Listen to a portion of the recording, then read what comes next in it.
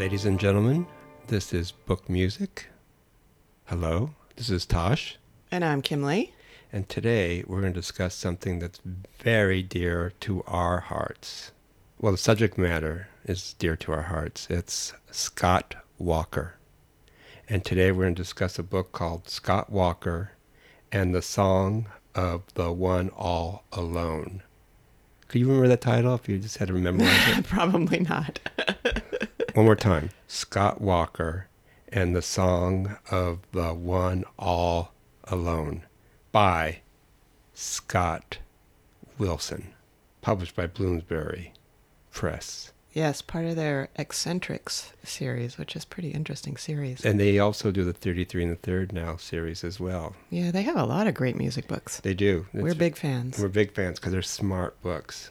Yes. And last week, or we did like a dumb book, but we're not going to mention names. The listener would have to find out what that dumb book was.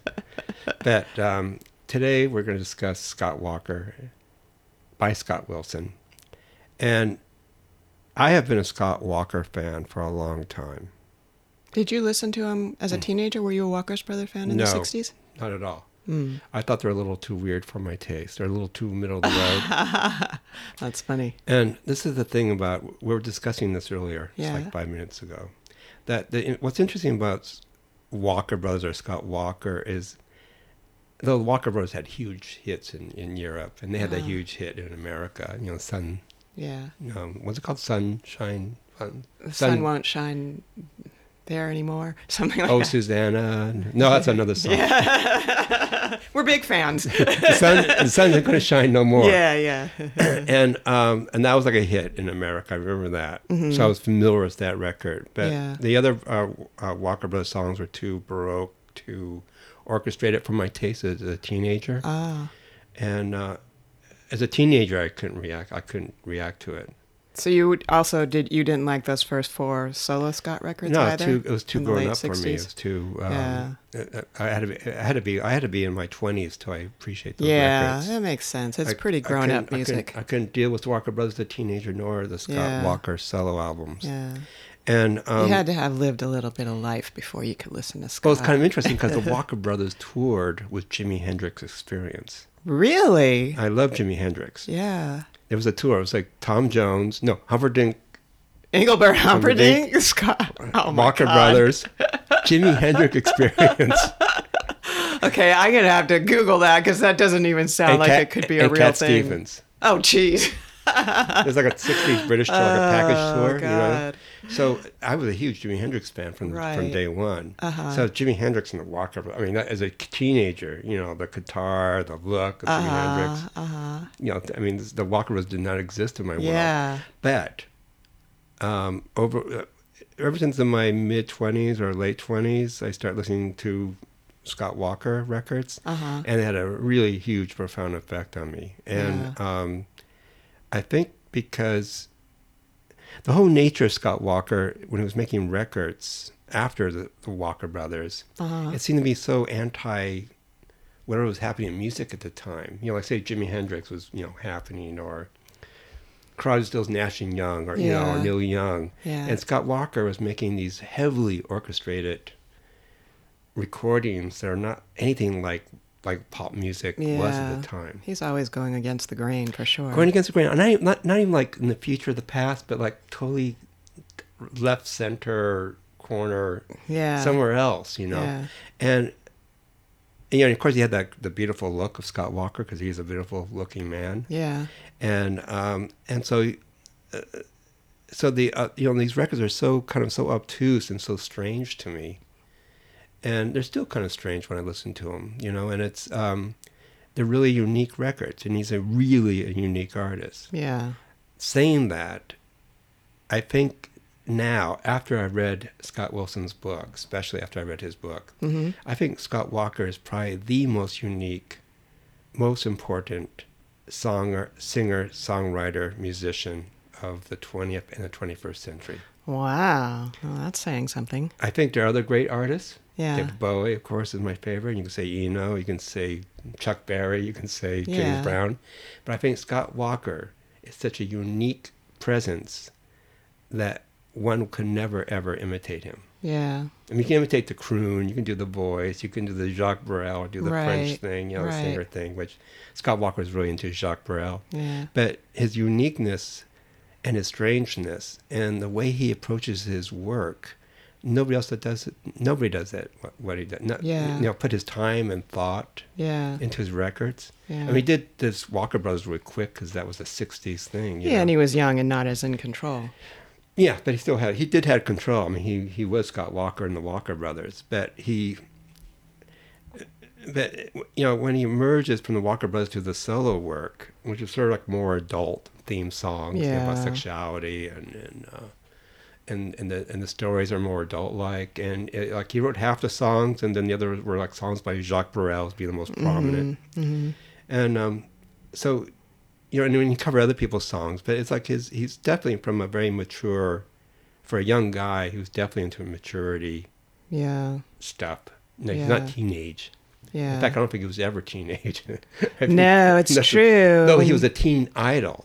Yeah. He was a real teen idol, like girls like this. Much to his chagrin. Yeah, he did not like that. But he was a teen idol. I mean, he was a real teen idol, a real pin-up teen idol. Yet, his approach to his work is so non-teen idol-like, Of course, later, it's impossibly in England being in a band like the Walker Brothers. I know, it's crazy. But he made this huge impression on me, this being so... and after especially reading Scott Wilson's book, who's an academic writer, he's from a university. Mm-hmm. And it's interesting his approach, because he does take a very, sort of lit-crit psychology or take on Scott Walker. Yeah. And usually, say like, oh God, this guy's just a pop singer. Why?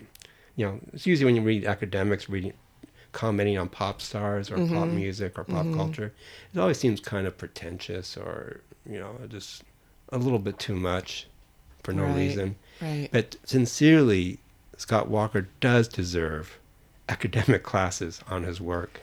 Yeah, I think so. And I mean, obviously, Walker is familiar with all of the, in the book he references a lot of philosophers, Heidegger, Sartre, Camus. Mm-hmm. And I mean, these are all people that Walker has already stated in interviews and stuff, that these are all influential people. This is the beauty of Scott Walker.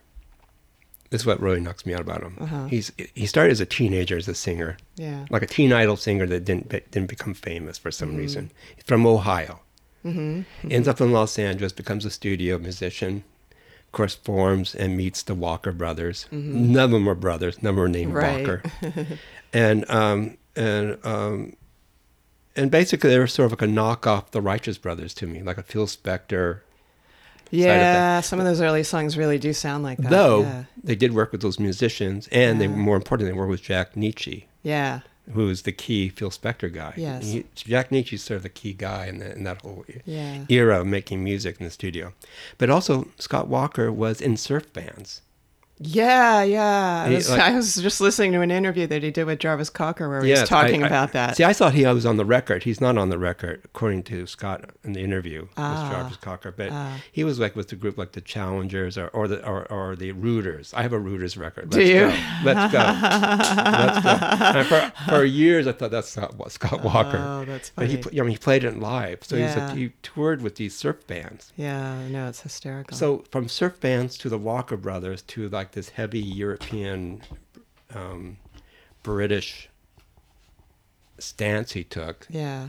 It's such a wild. I mean, the road travel is so great to me. Yeah. Well, that's obviously what makes him so interesting. I mean, he's clearly hyper intellectual. I mean, he was drawn to Europe because he loved watching European films. He loved European literature.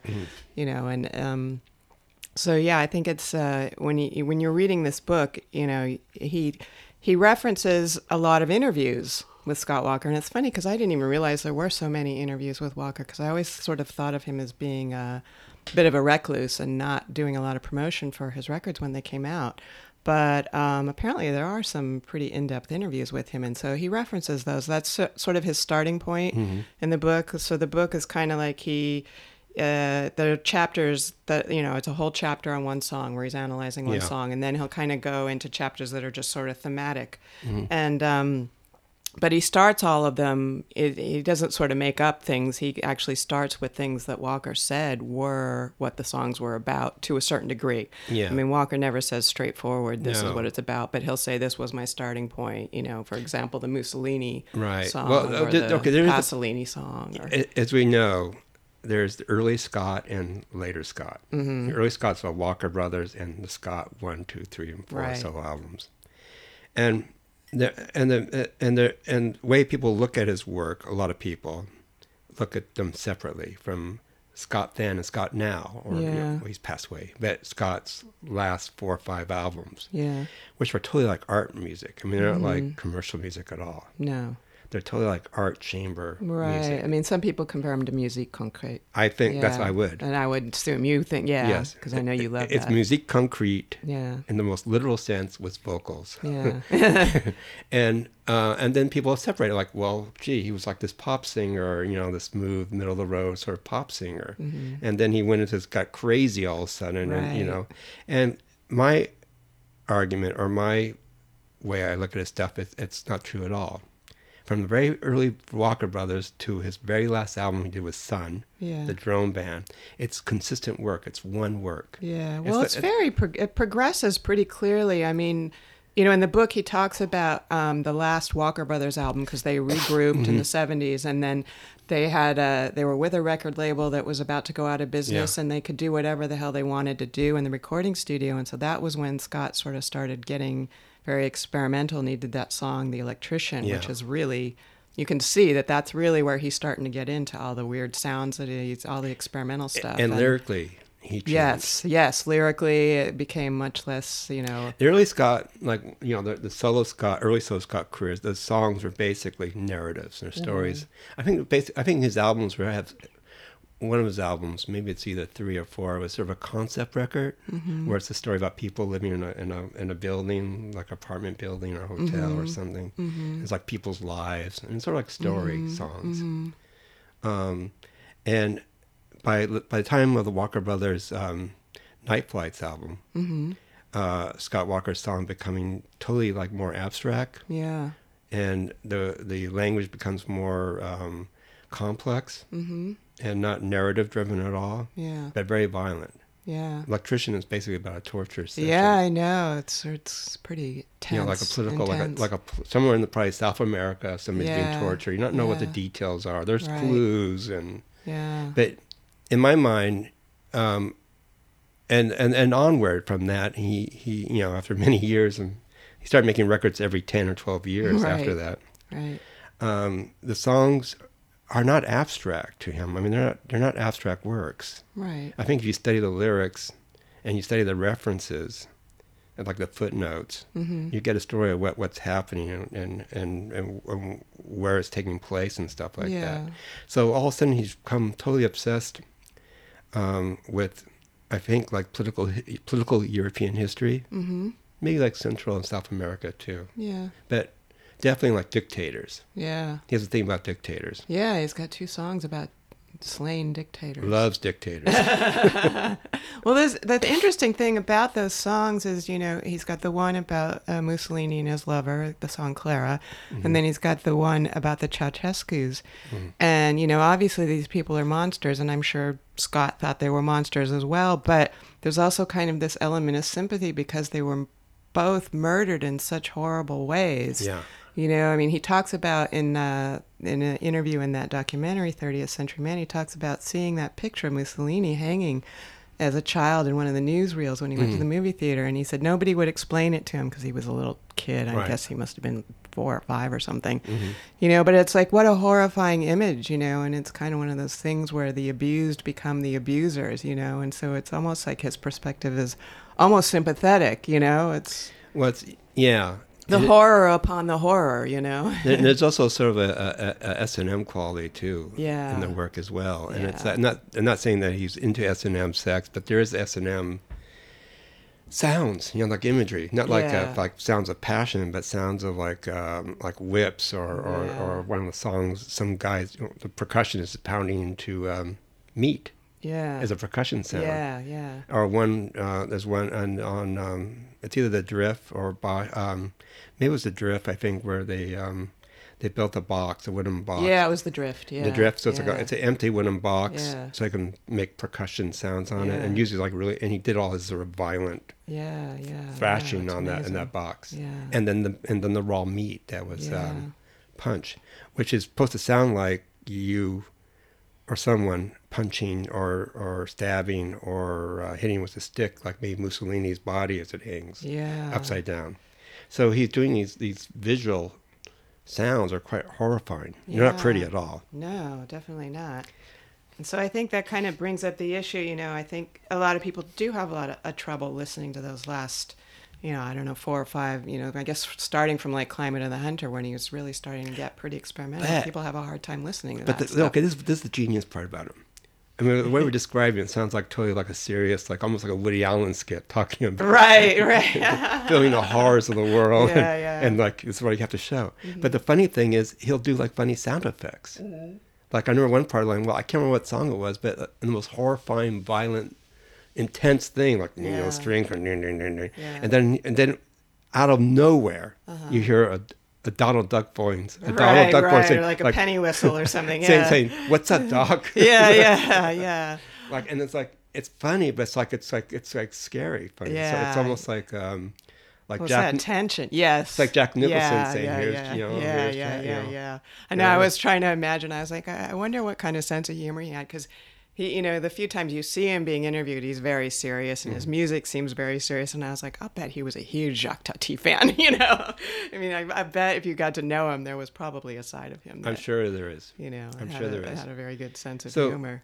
So the great tension and it was great violence. There's this weird, absurd humor that he has. Yeah. That he throws in. It doesn't make it light. Yeah. It's kind of shocking, the humor. Yeah. I mean, it's not like you're laugh. It's like, oh my God, how could he laugh at that, or how can he make fun of something at this moment? Yeah. And it's not even songs. I mean, I would say the record he did with Sun, the last album. There is sort of choruses and riffs. Yeah. But a lot of like Bish Bosh and the Drift, they're not songs. They're like they are like musique concrete. Yeah. Pieces that last for 5 to 10 minutes in some pieces, yeah. And it's just like his vocals, which is sort of operatic at times, sometimes, or baritone. But he has, as he got older, his voice got more powerful to me in a way. Yeah. He didn't lose it. He just got more operatic, Yeah. I pulled an interesting quote about this, where Wilson says he was talking about Cor de Blois from Bish Bosh. Mm-hmm. And he says, verbal sensation is delivered here, directly generated and signifying excess, but that does not necessarily mean pleasure. This is usually Walker's point. To deal with unpleasant subject matter authentically is necessarily to broach the limit of aesthetic unpleasure. So there's always that tension in his work, and I think he purposely is trying to push people to... it's interesting because I think, he never wants to explain what his songs are about specifically. And, I always feel like he doesn't want to tell you what to think, but he wants you to think. Yeah. That's sort of what a great artist does. They don't ever want to be so straightforward. No, but that's another element of his uniqueness to me, is that his songs are, to me, very, not straightforward, but his thoughts behind the work is very straightforward. Except I don't know what it is. I don't think a lot of listeners know what it is. No. Well, there's another... I love that quote from David Bowie when he's talking about... Because David Bowie is a huge Scott Walker fan. And it's funny because in the 30th Century Man documentary, and Bowie are both like gushing about the electrician. Like they just thought that was breaking all kinds of boundaries. But... there was that quote that Bowie... here it is. He says, I have no idea what he's singing about. No idea. And I never bothered to find out. And I'm not really interested. I'm quite happy to take the songs that he sings and make something of them myself and read my own reasoning into the images. Which is, I think, what every artist really wants. I think any true artist wants everybody to bring their own experiences to the art and get what they get from it on their own. Yes. But on the other hand, the Scott Wilson book, he actually goes into detail of sort of interpreting.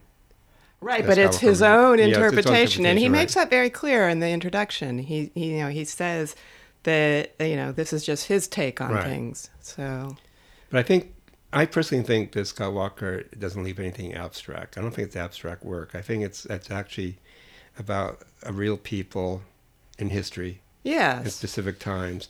What he's great at is poetically, he is like a great poet too, I think. More than even a lyricist, I think he's a great poet. That he can juxtapose images, onto other images. Like the song about, where he talks about the Twin Towers, Jesse. Yeah. And Jesse. Now, again, the genius part is like, he's singing about Twin Towers, that's one thing. But the fact that he puts the juxtaposition of images of Elvis Presley and his dead twin brother, identical twin dead brother, as a loss, and the Twin Towers a loss. Yeah, I know. So all of a sudden he has the tragedy of 9/11 Twin Towers, and then the sad story of Elvis and his twin. Yeah. And that's such an incredible juxtaposition to make. And it so humanizes it, It does. But it's like a genius look, Twin Towers. I know. How do you jump from Twin Towers to like Elvis and his twin? I know. So, and I think he has like a brilliant way of, or talent to put these two things together like a collage, and it makes perfect sense. The Elvis twin story makes perfect sense in the conjunction or juxtaposition with the Twin Towers going down. Yeah, definitely. And how you put Elvis and 9/11 together. God. Is It's his genius. Yeah, it is his genius. His genius. And that I can't think of anybody in music, and definitely in pop music, who could do stuff like that. Yeah. Nobody can. Nobody. I mean, there's something very. I think he's very, not narrative driven, but he's very. He takes him. I know it takes him. It's not the music that takes a long time for him. It's writing the lyrics that took him a long time. Oh, you think? I know. That's what I read. It's not like writer's block. It's more about getting the right words in the right moment in the right way. He spent a lot of time putting the words together. So I think he really thinks a lot about the subject matter. For instance, like Elvis in the Twin Towers, or Mussolini hanging with his mistress and wife, and what that means, and the brutality. And one thing I get from his work is not really about individuals, but people, or extraordinary people, either due to fate or whatever, or their crimes. It's a systematic thing. And I think he looks at politics in a very systematic way, and I think he looks at brutality, specifically brutality, not done by individuals, but done within a system, like a systematic thing. Well, it's interesting because one of the things that, he talks a lot about, that Scott Walker wasn't interested in the so-called protest song. And so Wilson says, other singers might take up the burden of representing one group or another. Walker's political songs, in contrast, project the speaker deep inside a particular situation to the point where any sense of political representation collapses. So, I mean, he almost all of his songs seem to be, at least on the later albums, political. Yes. But he definitely isn't sort of taking this. I mean, he's taking a stance, but he's not being very specific in the way that you think of most protest songs. It's more about the main idea, the main concept, finding the humanity, and it must kill Bob Dylan. Well, it's funny because Scott sort of mentions Bob Dylan in some interview that I was listening to, and he kind of just says, and then Bob Dylan came along. So it's a little bit disdainful. You're thinking, oh my God, but Dylan's God. Dylan's God, yet he wrote, times are changing, and sort of classic anti-war. Yeah, he's the epitome of the protest singer.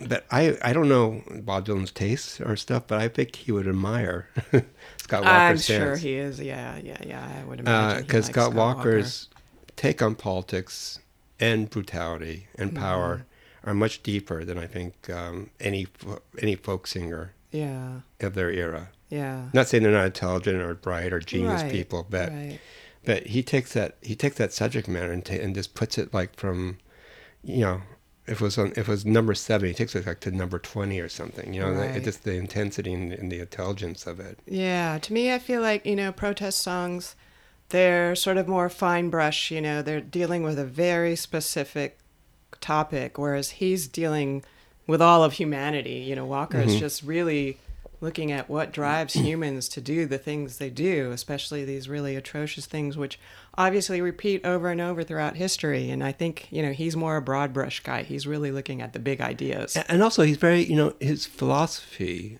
really comes from the whole sort of beat era existentialism. Right. Yeah, at heart, he is a classic existentialist. Yeah. Yeah, you make choices and you have to be committed to the choice. Yeah. And I think Scott Walker's career is that way. You know, he definitely, you know, he took his time, he made a choice, and he kept at it. Mm-hmm. You know, he worked hard. I think, you know, he was quiet for many years, but during the quiet time, he was still working away on it. Yeah. And it's interesting to me, like, so I think he is like a classic European, even though he's born in Ohio. I know, it's hard. He doesn't seem American at all, does he? Well, when you see him in interviews, he seems very Midwestern to me. Like I was watching the documentary today, you know, 21st Century Man. The 30th Century Man. 30th Century Man, sorry. Yeah. And he's very nice in the interviews. I mean, and even the old interviews, he's very... it's true. He has a little bit of a Midwestern drawl. Yeah, that's what I mean. There seems like a Midwestern... Sort of that David Lynchian, you know, he fools you. Yeah. Those Midwesterners, the freaks that get out. Yes. So he strikes me as a Midwestern American. Yeah. Who loves European pop art culture. Yeah. And, you know, and his work does not relate to... It's interesting. His work doesn't relate to any other singer or songwriter. You know what I mean? It's not like, you know, Dylan has his Woody Guthrie blues roots. Everybody has their Chuck Berry love to Stones. Yeah. But Scott Walker has no... The closest you could say is Jacques Brel. Jacques and that's really mostly just the earlier stuff. And you know, and I know in the early interviews during the Walker, but he admired people like Jack Jones. You know, who's a middle of the road, you know, crooner singer. So he never admired like the great rock people. It's always like Jack Jones.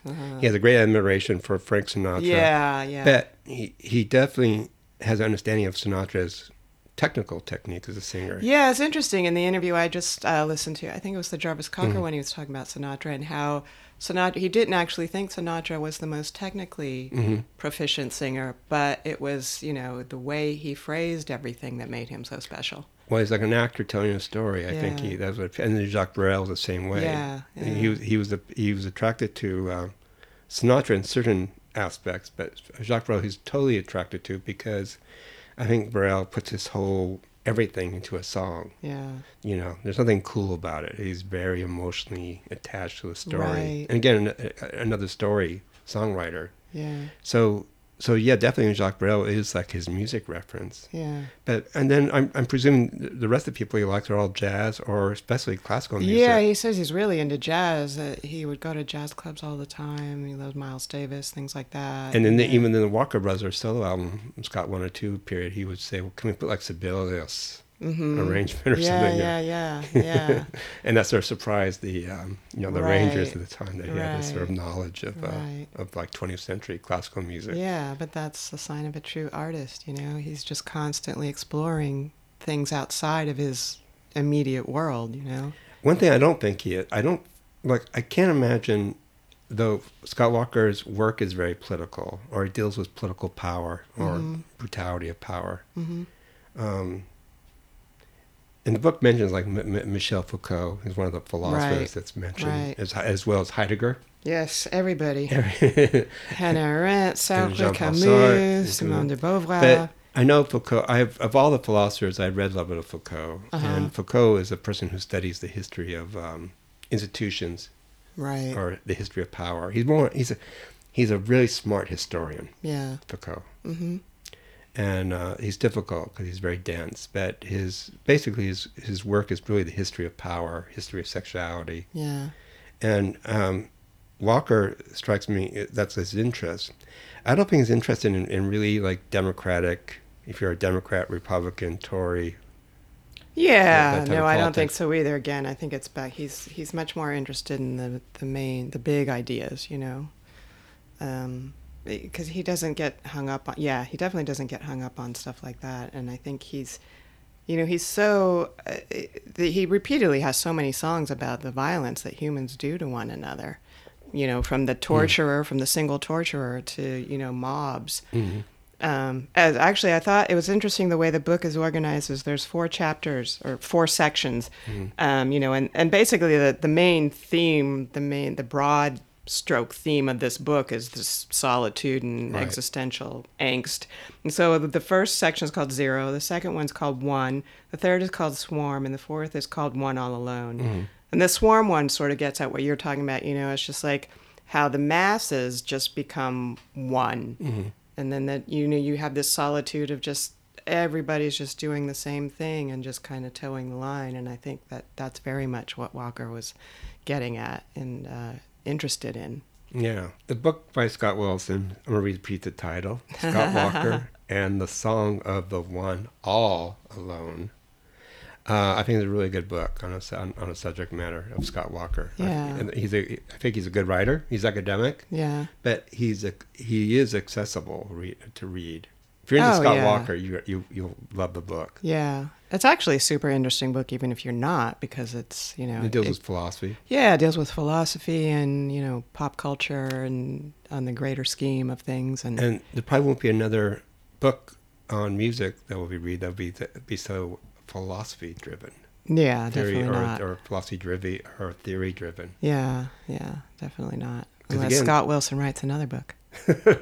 Which hopefully he will. But again, it's interesting that Scott Walker's whole music aesthetic is not really tied to even music history. It's more tied to, European culture, history, philosophy, existentialism. Yeah. Those are the key things that compels him. That drive him. Yeah. And a lot of musicians mention these things and, just name drop these things, But he's clearly thought about them. In fact, there was a really interesting quote that he said about his self-identity. Oh, here it is. Okay, so he says, "I'm not quite sure what the self is that I'm meant to be, or if there is this construction going on all the time. What is it? I don't have this strong identity." Which I thought was really interesting that he says, I don't have a strong identity, because I think of him as having a very strong identity and very strong point of view. So, it's like, but he's definitely one of the more thoughtful pop stars, if you want to call him even a pop star. And he's not an I singer. He's not a what? He's not an I. Yeah, no, he doesn't ever say He tells stories. Early career from day one, even with the Walker Brothers, it's all sort of story songs. Yeah. Especially his solo stuff. Right. And they even talk about how a lot of his early stuff is like from the perspective of a woman. Yes. So, yeah, it's definitely, he's always looking outside himself. He's always examining everything. Yeah, he's very literary. Mm-hmm. He's a very literate writer. Yeah. So this is Scott Walker and the Song of the One All Alone. I think we both recommend this book quite highly. Yes, very great highly. Book. Yes. Probably not every bookstore will carry it because it's sort of an obscure subject, that's Scott, but you definitely can order it. It's in print. Yeah, it's easy to find online. You can even get it directly from the Bloomsbury website. People. Yeah. And what's our next adventure going to be? Our next adventure. All right, so we're going to do another 33 1/3 series book because we love the 33 1/3 series. So this one is Wendy Carlos's Switched on Bach. And I apologize. I know I'm going to mispronounce the author's name, but I'm going to take a stab. Roshanik Keshti. Sounds good to me. Yeah. So that'll be interesting. This is something I know very little about. So Wendy Carlos. Yeah. Looking forward to Clockwork Orange. Yeah. And then Switched on Bach. So it should be good. Well, I have the album. Yeah? Oh, you do? Oh, good. Yeah. Okay, you can play it for me. Yeah. I'm looking forward to this. All right. Yeah. So definitely join us on Facebook and Instagram. And we have playlists for everything. Our Scott Walker playlist is going to be super fab. And we have those on Spotify and Apple Music. And you can find links to everything on our website, bookmusic.com, bookmusik.com. Thank you. Thank you very much. Bye-bye. Bye.